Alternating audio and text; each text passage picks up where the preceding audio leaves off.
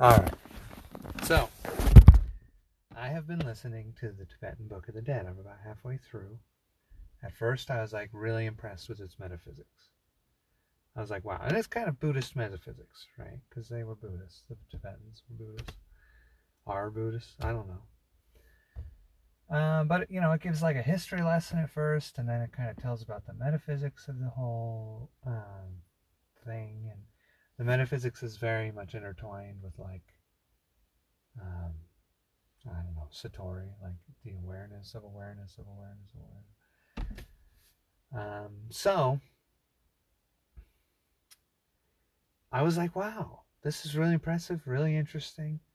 And then it started in on kind of like reading of the prayers and I don't know, a bunch of like religious stuff. And it just feels like religious dogma, you know. Like by now, I'm halfway through the book. I'm like, ugh. It's just droning on about. But I did find that here's what I found interesting. Here's something else.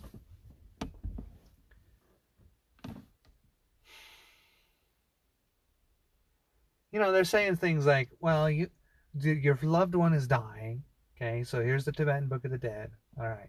So what you're going to do is you're going to read these prayers out loud 3 times or 7 times or 41 times or whatever.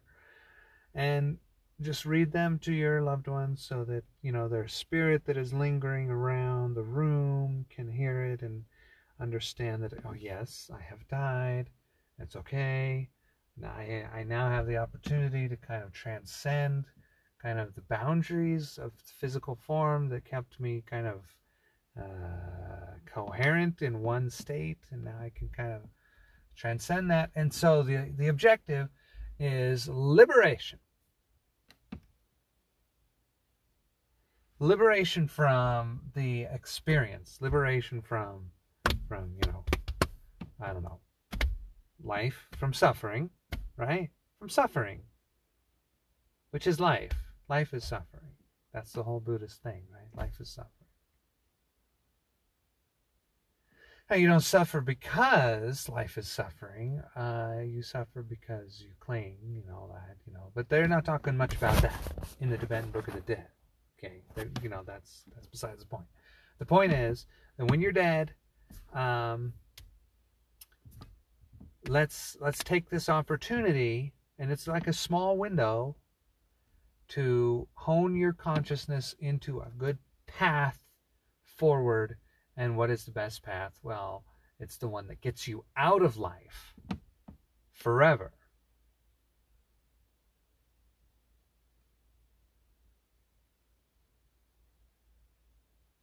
Out. Total annihilation. That's the goal. That's the goal.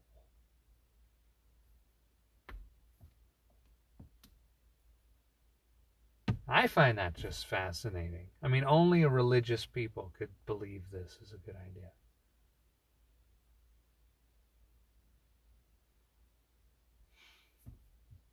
I just find it fascinating. Because listen, okay, all right, there's parallels to other religions, like the one I was brought up in, Mormons. There's a lot of parallels. Christians, Catholics. There's so many parallels. Because what are we all saying as religious people? What do we say? We say this life is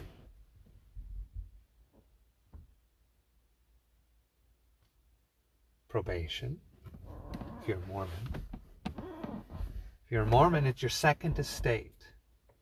Okay, you lost your first estate. All right, you whatever. You had to come down to earth. You couldn't stay in heaven. You couldn't stay in the Garden of Eden. You had to fall, so you came down. You fell. You left the garden. You went into an imperfect state. Okay, and then this is what we get. Life is imperfect. Life is kind of a probationary period. You're on parole. Okay, it's a test. Nobody likes to be tested. It's not fun.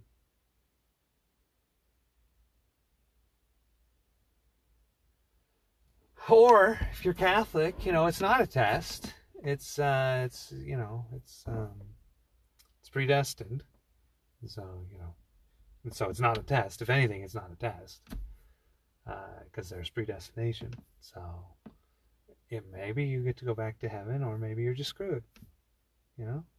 Maybe you get a great life where you're, got all this money and wealth and fame and health and all that. Or you suffer your whole life, maybe. Who knows? Who's to say? God's to say. God's in charge. So you're just kind of a puppet. So that doesn't sound very fun either. All of these religions, all of them, everything says, listen, here's what's going on. You're in hell.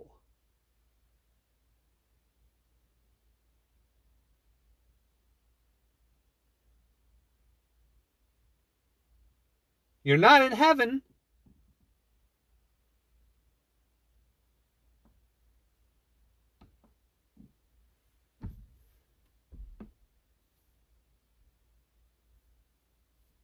You're in hell.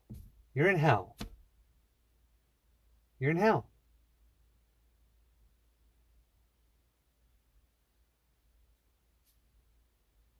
What are you going to do about it? What can you do about it? And so they come up with these different schemes. And they say, well, Jesus was a God who came to hell too. And, he built a bridge. You just walk out. You just have to, accept him. And since we're the ones telling you about him, that means you accept us. So, where's your money? Or they say, you can get out. You can get out of hell. The only way is to be liberated. Liberated means complete and total annihilation. A complete and total cessation of experience. But you can get out. And you'll get out forever. If you get that. And then, pray to this Buddha, do that, you'll get there. I hear the same story over and over again. Now, it's not wrong, though.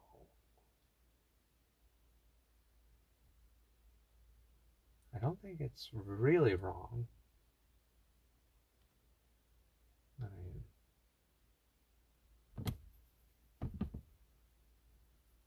it's not just right, but okay, well, hear me out.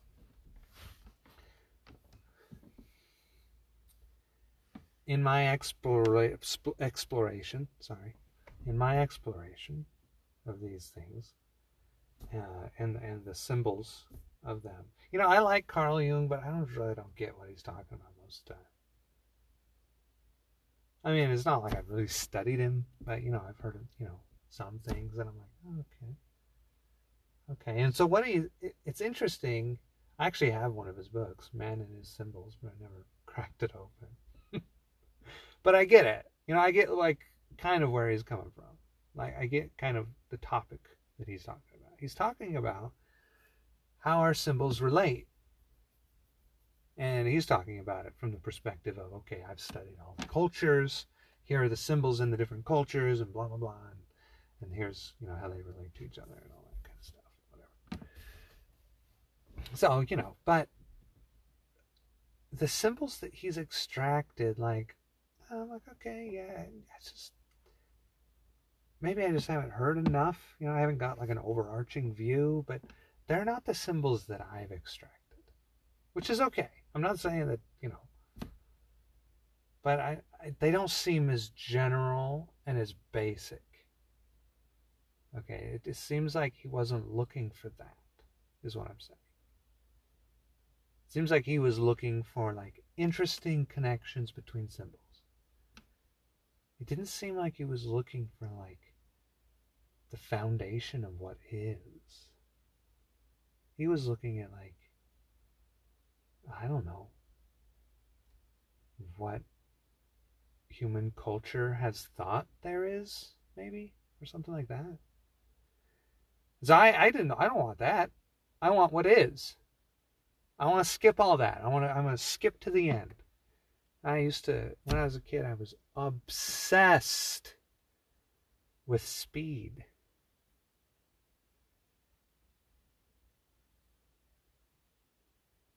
You know, I've said I think that I had a very high value of knowing everything, of high intelligence. I wanted to know everything.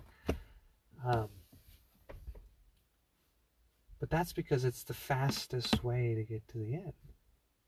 Speed is the kicker. That's the thing that wins.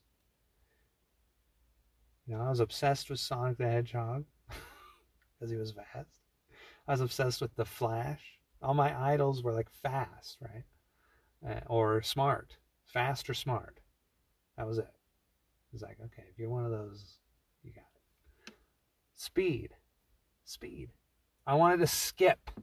Don't just bottom line it for me. Okay? That's what I was all about. Is that true? I think it is. I really do. So that's what I'm saying is that's what I did with my metaphysics. And so when I hear the story that you're in hell, I don't say that that's just, hokum. I like that term, hokum. I say, yeah, not because they're suffering. Sure, they're suffering. Not because there's a limitation on choice or limitations in general. Not directly because of those things. I mean, what is hell other than you can't go up, right?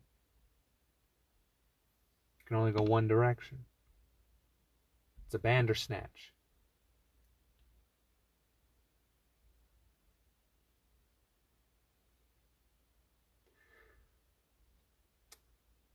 It's because it's specified.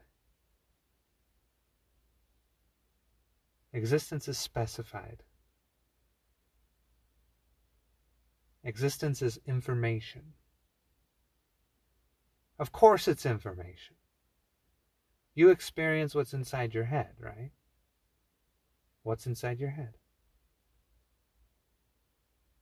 Neurons? Your neurons are firing in a particular form.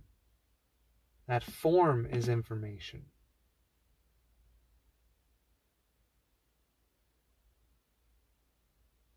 The models. What you experience is a symbol, and its structure is an informational structure. And the information is delineated. It's this, not that. This, not that.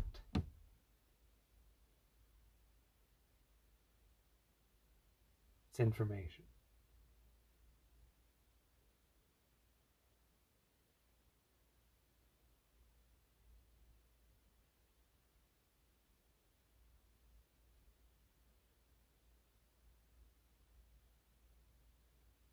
So, the world of form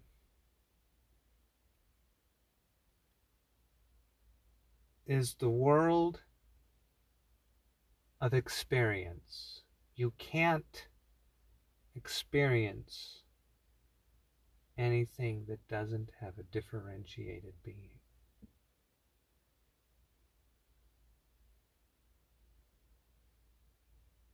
You can't. Because you are informational loops. With the you that you identify with.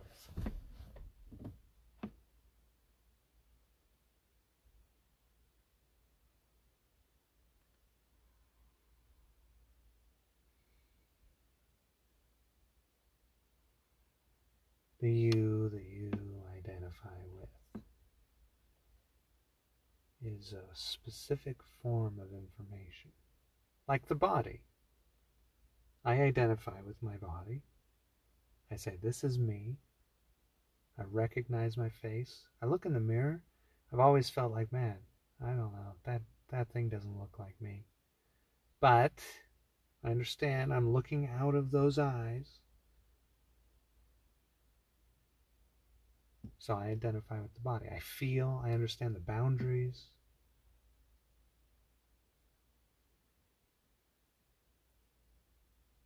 I don't feel things outside my body. I identify with the body.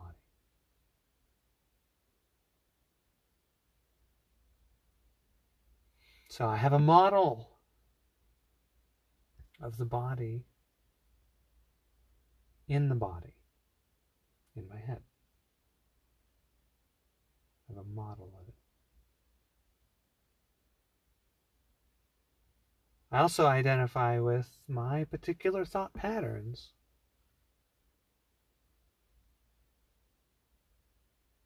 A thought will trigger this kind of thought, which will trigger probably this kind of thought, or this kind of thought, which will trigger this. I identify with that.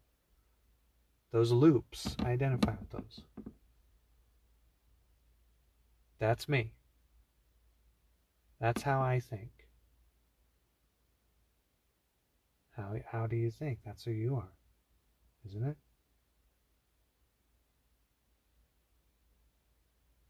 Isn't that a really good way to identify yourself? It's a little bit under the surface, isn't it? Under the surface of the physical body.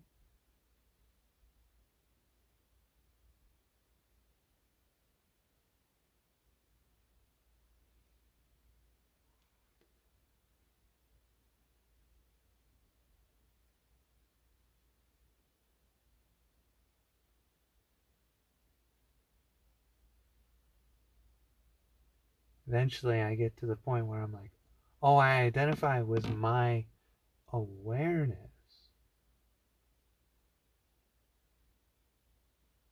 We all identify with that.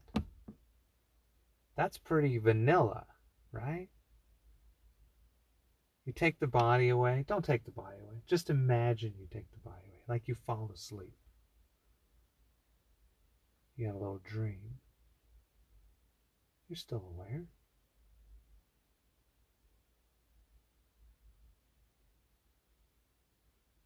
You have a dream that you're somebody else. You have a dream that you're thinking differently, you're feeling differently. You're still aware. It's still the same. So you peel back the onion, take the body away, the awareness is unchanged. You take the thoughts away, the awareness is unchanged. You take the emotions away, the awareness is unchanged. Now, the contents of awareness, obviously, right? But the idea is that there's an awareness core. Right?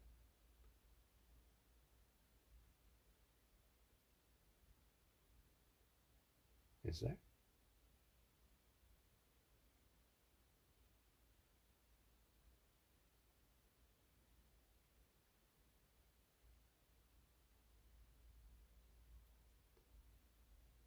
Is there, though?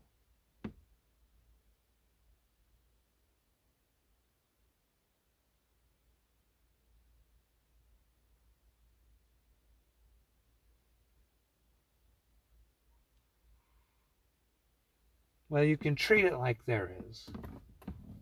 Right? You can say, okay, I'm aware. Everybody has that same awareness of awareness. That's like the foundation of what we're built on.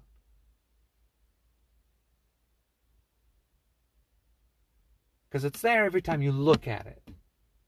Is it there when you're not looking? Probably not.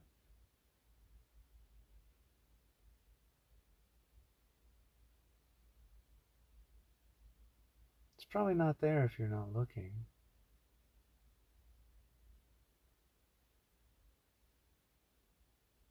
Just like everything.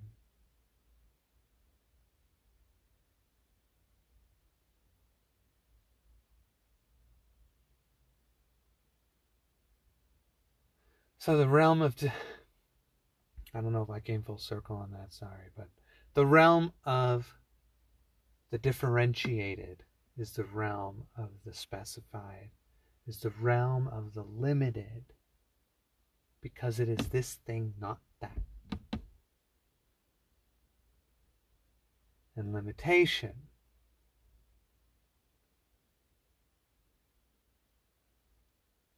is what allows for suffering, because the will can be against the limitation, can wish things were somehow other than they are. Now, as I've gotten older, I'm in my 30s now, and something that I should have learned earlier in life took me a while. I started learning it in my 30s.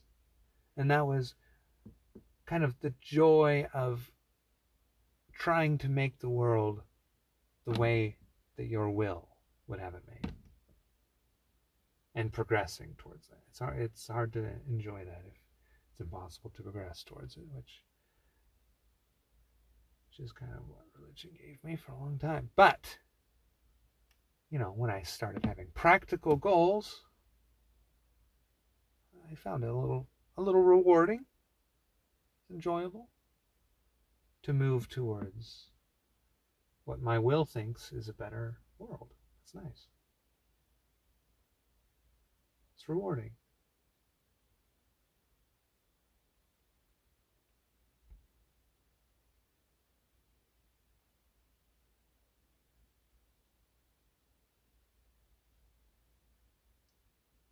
My favorite religious text is the Tao Te Ching.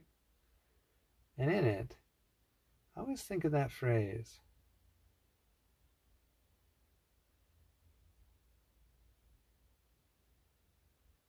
are you trying to improve the world? Or something like that. I don't think it can be done.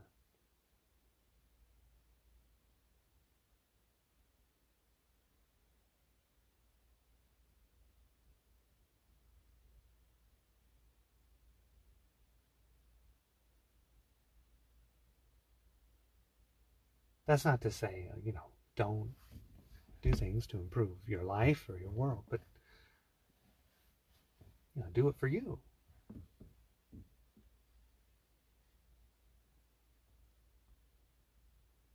Don't wait for some external validation. Work towards it and enjoy the process. And if you get the reward, then really enjoy it. That's great. But don't just live for that, because it might not come.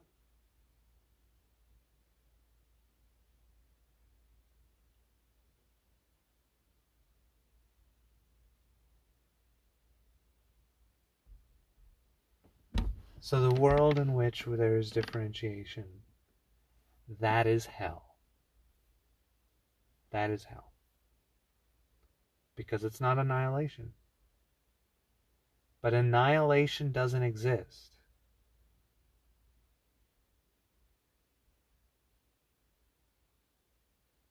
You can't know that you're annihilated.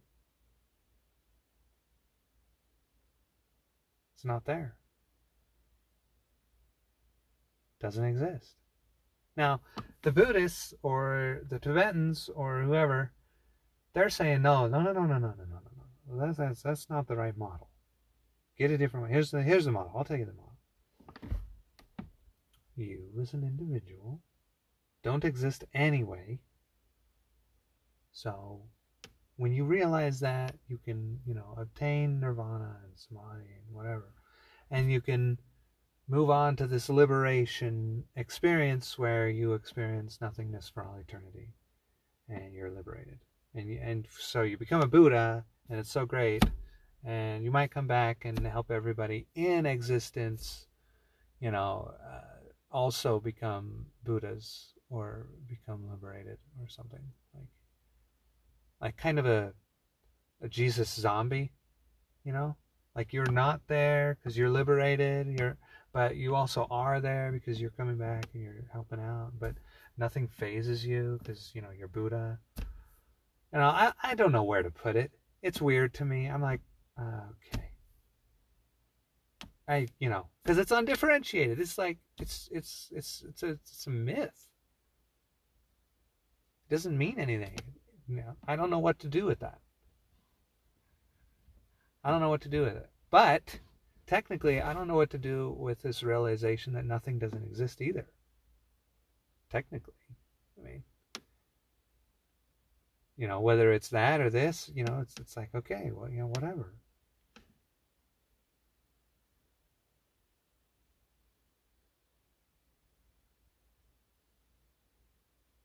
I mean, you can't do logic on null. That's the point of it. It's illogical.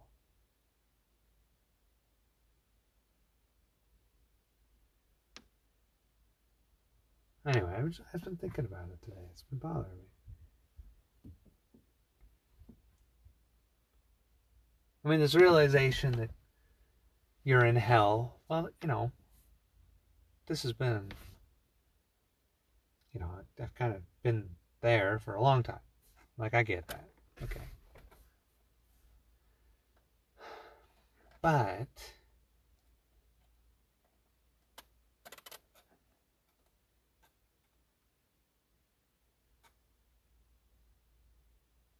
I can't really define a heaven.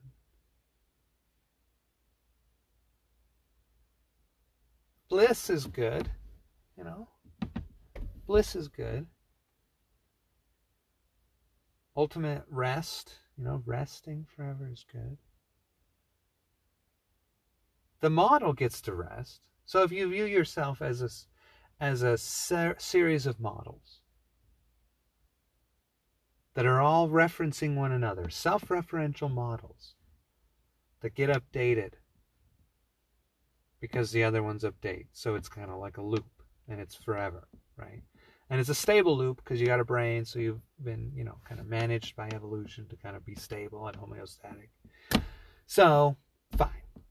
You're a loop of self-referential models in a brain, you know, that's using the, physical, whatever it's called, like forces of nature to perceive the world and update the model, make predictions about the future, and use the error from those predictions to update yourself. You know, okay, fine.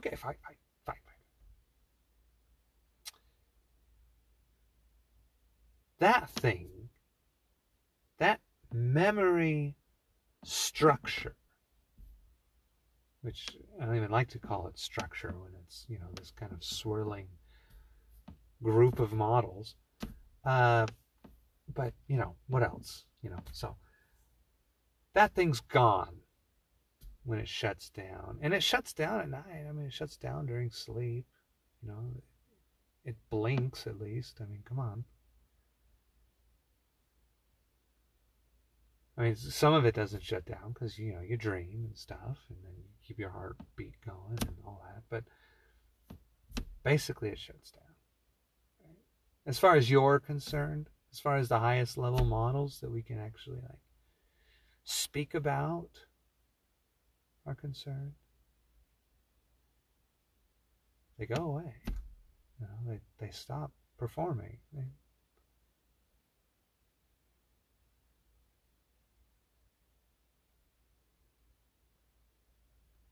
It's weird that we need to do that, but we do. You know, to stay coherent, we need to dive into incoherency and lose our memory.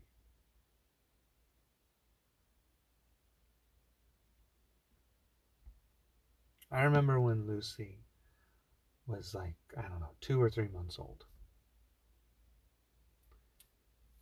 And sometimes when you're putting her to bed and she starts getting sleepy, nodding off, and then she'll like, kind of like, I don't know, like wake up. I just remember a few times, like, she'd give you this look, like, am I dying? Like this look, like, what the hell just happened? I think babies at that time, they think sleeping is death. I mean, they think they're gone. They think that's the end. I mean, on some level, right?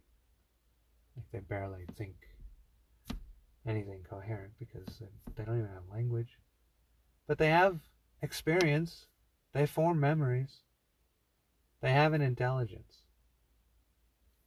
And so they make conclusions and realizations, and they have thoughts, They have thoughts. And I think sometimes they think that sleep is the end. At some kind of phase during development, they're kind of like freaked out about it. And they cry and they look at you and they're like, is everything going to be okay? And you just gotta relax. It's okay. Because they become aware that they're losing awareness. You don't need language to understand that. You don't need to be 3 or 4. You understand that early on. Okay? Because awareness is so basic. Realizing that you're aware. That's like so basic. I'm serious. So I think sleep is a really, really, really good analogy for life. And so do the Tibetans. And so, but not these Western religions. That I find interesting. They're like, no, reincarnation, no. Like, we don't, none of that.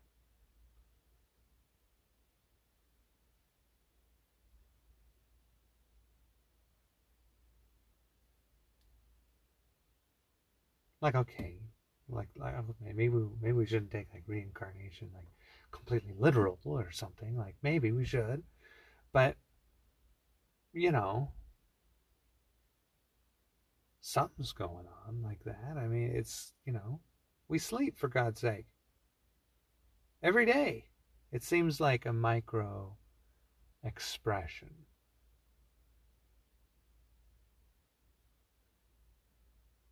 of a life.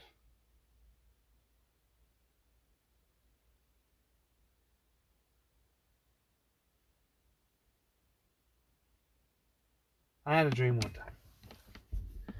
I had a really I thought it was an interesting dream. It's probably the dream that I feel was the most interesting that I've ever had in my whole life. And the dream,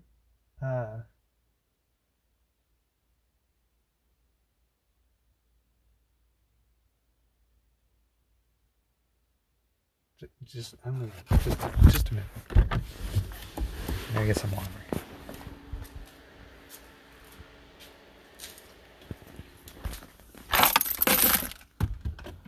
Well, because this dream is like, I don't know. To do it justice, I might need a little water. I don't want to interrupt the dream for this excursion to... Here we go. Got the water. Okay.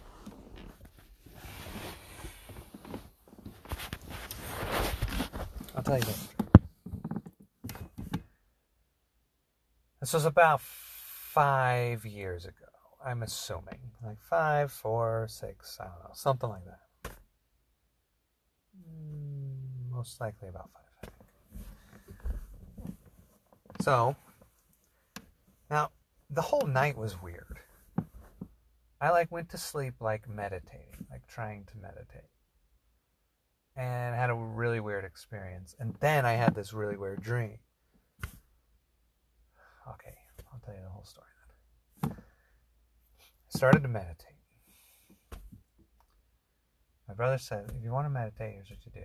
You lay down or you sit up or whatever. And you close your eyes. And when you start thinking about something, just don't. Just stop thinking about it. And then when you start thinking about something else, just stop thinking about that.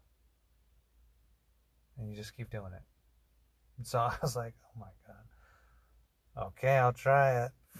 And so I laid there, and it was really late, and everybody was asleep. And it was like, it was probably like past midnight. So it's quiet outside, and I'm laying there. I start to do this meditation. I'm really trying to do it the right way, and so I'm just like, blank. And then if I start thinking about blankness, just stop that. Stop. Mm-mm. And so I just, nope, nope, nope. And, this was the only time in my life where I feel like maybe I did get into an altered state during, because of meditation, which was cool. Right? So this is what happened. So after a little while,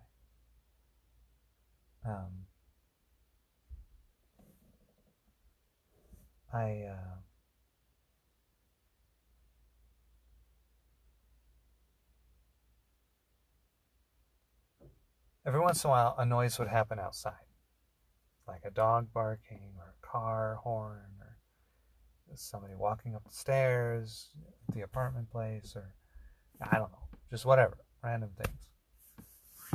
But it was like late, so it wasn't all the time.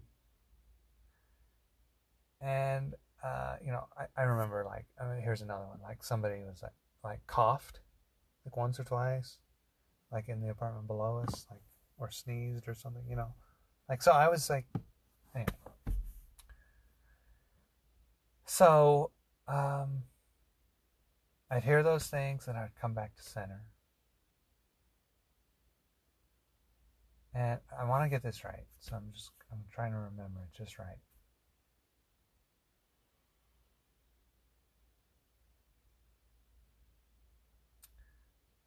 And then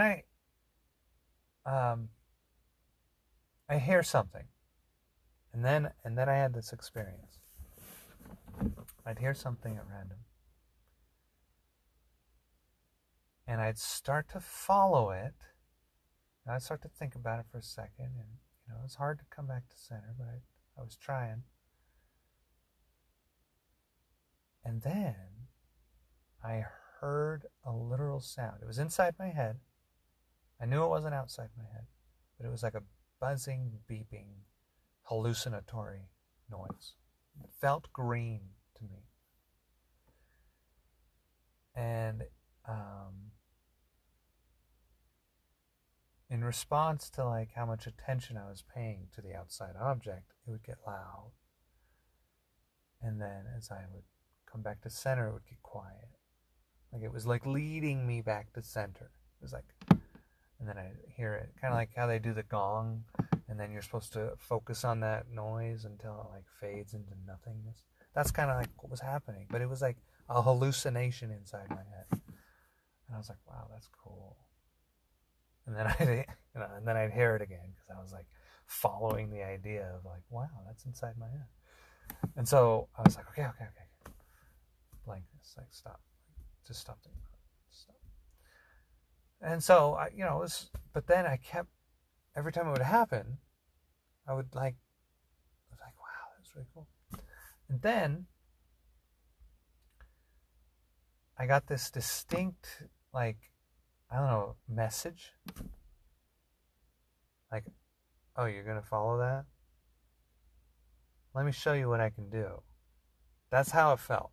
It was like inside my head. It wasn't a voice, but it was like a message. It was like, is that how you're going to be? Okay. Let me show you something. Okay.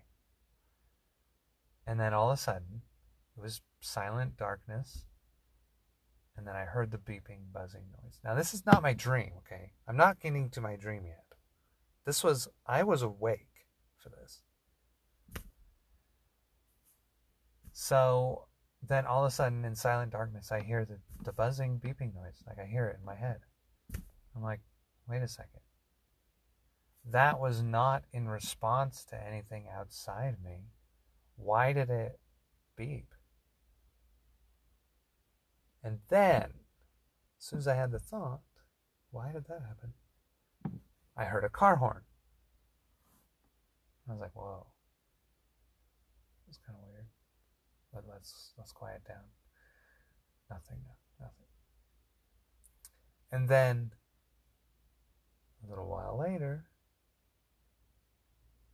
beep. And then I heard a dog bark. These are like minutes. And then beep. And then a sound outside. I would hear the internal noise before what happened in the external world. As if, this is what it felt like to me. My subconscious was saying, good job on trying to meditate.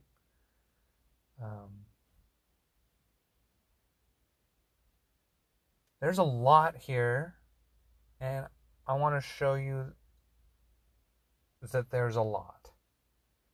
Now, obviously, you're not able to kind of take advantage of that because you keep getting distracted by this hallucinatory help that I'm giving you. But I can also give you this other little interesting thing to contemplate, if you're so inclined, that I can predict the future. Okay, I know what's going to happen before it's going to happen. All right? That's what I felt was happening. That I was in communion with my subconscious, and that it was telling me that. And it was like, there's so much more here than you're aware of. Like that you even model, that you even have an idea about, that you even think is possible, that you even think might not be possible. There's so much more. That's what it was felt like. That's what it felt like. It's like, how do you predict the future, dude? Like, how would I know that car would honk in the next second? How? It's been like a minute. I could have beeped at any moment. You think I'm just doing this at random? I did it multiple times. Okay, so that was my experience actually meditating. For real. The one time I was ever able to do it. Alright. Oh. Was it a dream? Maybe. Who knows? Maybe. But I don't think it's a dream. I will never think that that's a dream. I never did. I never have. I never will. I don't think that's a dream. I think it was totally lucid. Because I then did fall asleep and I had a dream. And that's a different experience than that experience. So I'll tell you the dream. Now, don't get offended by this dream, okay? You know, it's... People can get offended by anything. Alright, just don't. Just don't do it. Don't do it. It's annoying. I don't know who's listening to this, but I have a hard time worrying about people getting offended. So don't. All right.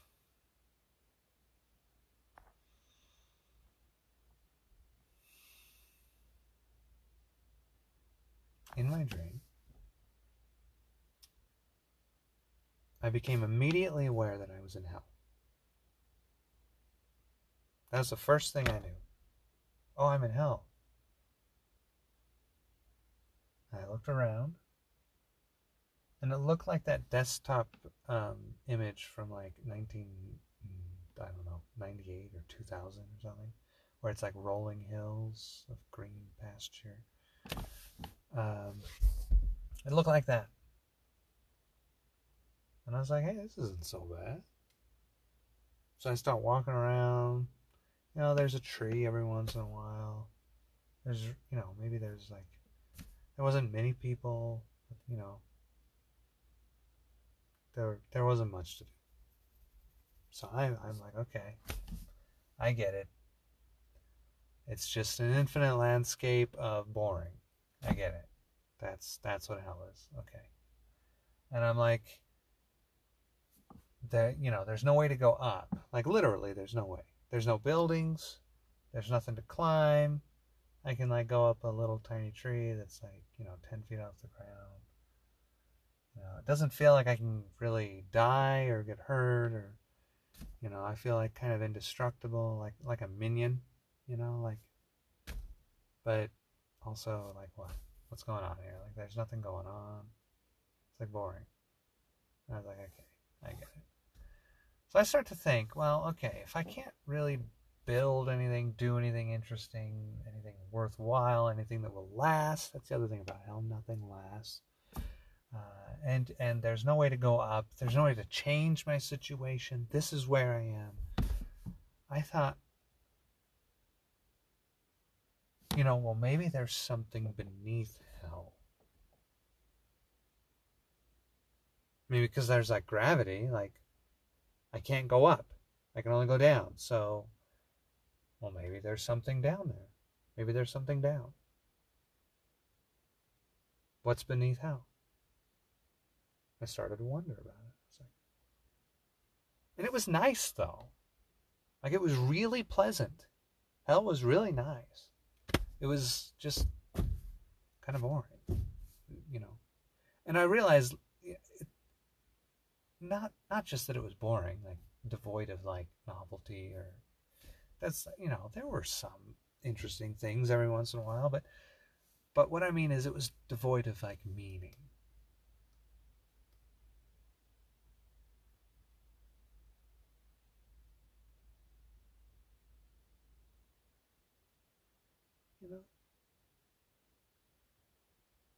I didn't have a purpose for being there.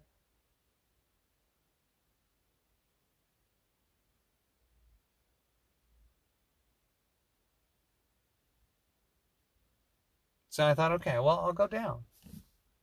There's got to be a way down. There's a volcano somewhere. There's something. There's mines. I don't know. Maybe there's something. So I find this little hole in the ground, and I'm like, oh, I'll climb in there. I climb in, and I'm in water all of a sudden, and I realize, oh, I'm lowering with a water level, like I don't know, the underground lake or something is lowering, and so I'm looking up at the ceiling, which was the ground that I was walking on, and I see this little speck of light where I kind of climb through a hole, and now I'm lowering, and I get to kind of like, I'm like in this huge cave, right? This huge cavern thing, I think. And in the middle of this cavern, there's this massive hole. Massive. And the water keeps lowering down there. And I'm like, wow, okay. And I can barely see anything. It's like pitch black. But I kind of get the feeling of what it is. And so there's like a rim around the hole. And there's no way to climb back up to where I came from. I'm like, oh, of course. There's a trap beneath hell. Okay, now I was in this infinite landscape. Now I'm in this trap. I can walk around a big hole, and that's it. That's all I can do. I can't go back up. Shit. So I'm like, okay. Well, after walking around it for a little while, I was like, well, this is somehow worse. So I'm like, okay. Well, the only thing to do is to go down again.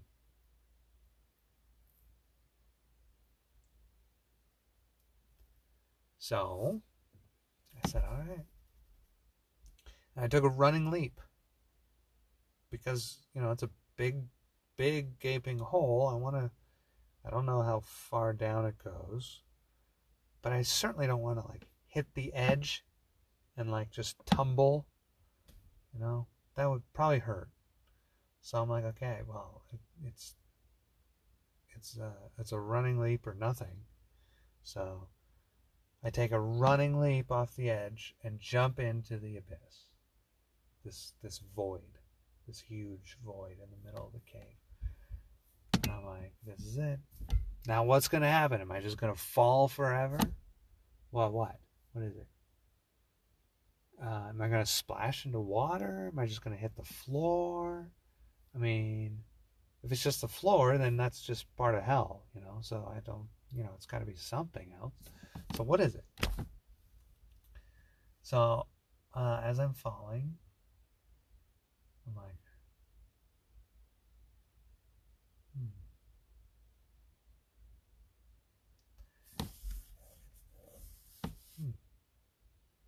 I'm falling, it's taking a while, but all of a sudden I kind of feel something. And it's not like rocks, like I'm, you know, kind of scraping against the edge of the cavern or anything. It's a smooth feeling. I'm like, what is this? And you know that movie like Honey, I Shrunk the Kids, where they kind of fall down on leaves and grass and stuff? It was like that. So I fell onto a massive tree. Just gigantic tree. You know, like citywide tree. Like it was huge. And so I fell in this tree, and you know, I'm kind of like falling on leaves and like sliding down on them, and like jumping over that leaf, and so I kind of fall all the way down to the ground, gently, kind of like get down there. And this tree is on an island, a little island, you know, big enough for it. And you know, like there's the tree and the ground, and then as far as the eye can see, in all directions, blue shimmering water and blackness above the water. Just pitch black. No stars. I looked for stars. Nothing. And I'm like, well, yeah, I mean, I guess I'm in a cave or something. Like, I guess there would be no stars, but I got the feeling that the ocean that I was looking at was like infinite. Like it didn't end. Like it was just, and it was shimmering. It was like white, kind of. It was beautiful. It was beautiful. But very blue, very light blue, very kind of neon blue. And so I went down to the edge of the water, and I'm like, okay, well, you know, this is new. You know, I can take a drink. Let's do that. I'm like, you know, I don't know what to do about this tree. I don't know what that means, but water's nice, and it's supporting the tree. You know, probably drinkable, I guess. So I go down and I drink some water. You know, put my hand in there and I drink it. So I got water in my my stomach, right? I have kids. So I got water in there. And then I'm like, well, this is beautiful. It really is. I don't know what I want to do. I guess I'll just go for a swim. Yeah, that sounds great. Let's go for a swim. I'd like to swim, right, in this beautiful water. So I go for a swim. And as soon as I dive in and I'm submerged in the water entirely, like a baptism, as soon as I'm in it, I get this samadhi experience, this satori experience, this like amazing awareness experience of all reality. And I realized it was from the realization that the water, which represented like infinite being, I don't know what else to call it, I don't know. But it also represented like infinite void at the same time. Like, I don't know how to describe it. Was inside of me. Was inside of my stomach. Was inside of my body. Was inside me. Right? And that there, you know, it was contained and coherent, and it was just inside me.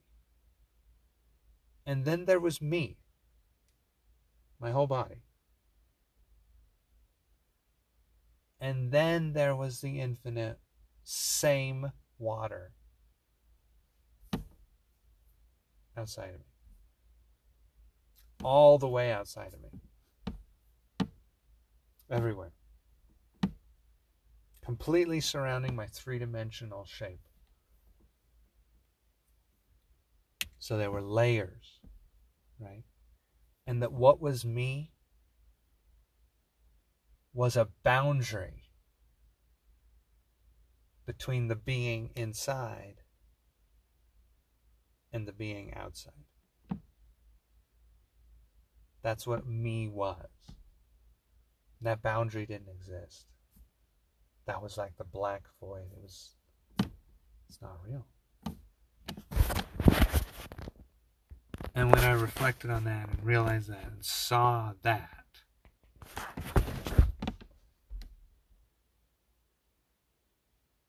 it took me up a level into my real life. And it said, do you have purpose in your life? Do you have meaning?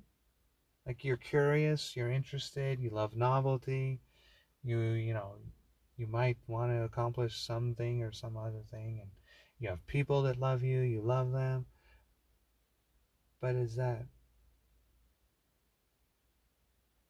anything other than a dream?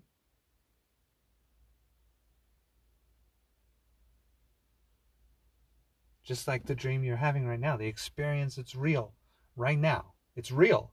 You're having it. The dream that you're in right now, the water and the tree and the hell and all that, it's real. It's a real experience. But it's a dream, right? How is your regular life possibly any different than a dream, even though it's real? How? It's not. It might be more detailed. It might have, these different structures. It might be seemingly more persistent or whatever. It might have all that. But fundamentally, it's a dream too. It can't be anything other than a dream, because that boundary between being and being, it's just a boundary. It's just a boundary. It's just informational. It's temporary. There's no way for the water in your stomach to stay in your stomach forever. It will never be disconnected from the whole of being forever.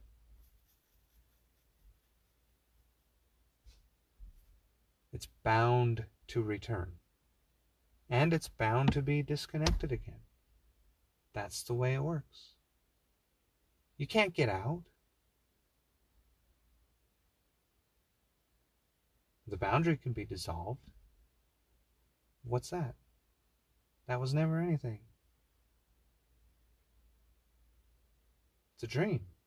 It's a dream.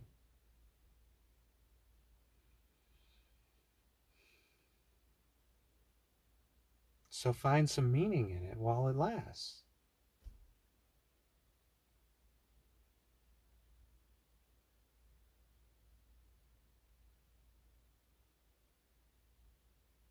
Well, what matters to you? You don't have to find objective meaning. Come on, that's possible. Subjective meaning, something matters. What do you care about? What's your will? What's the boundary's will? Manifest it. Be it.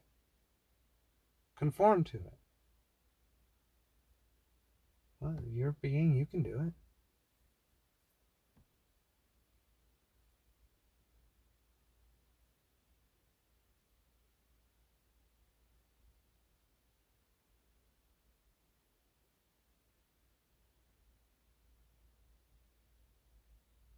I was in the water and the water was in me.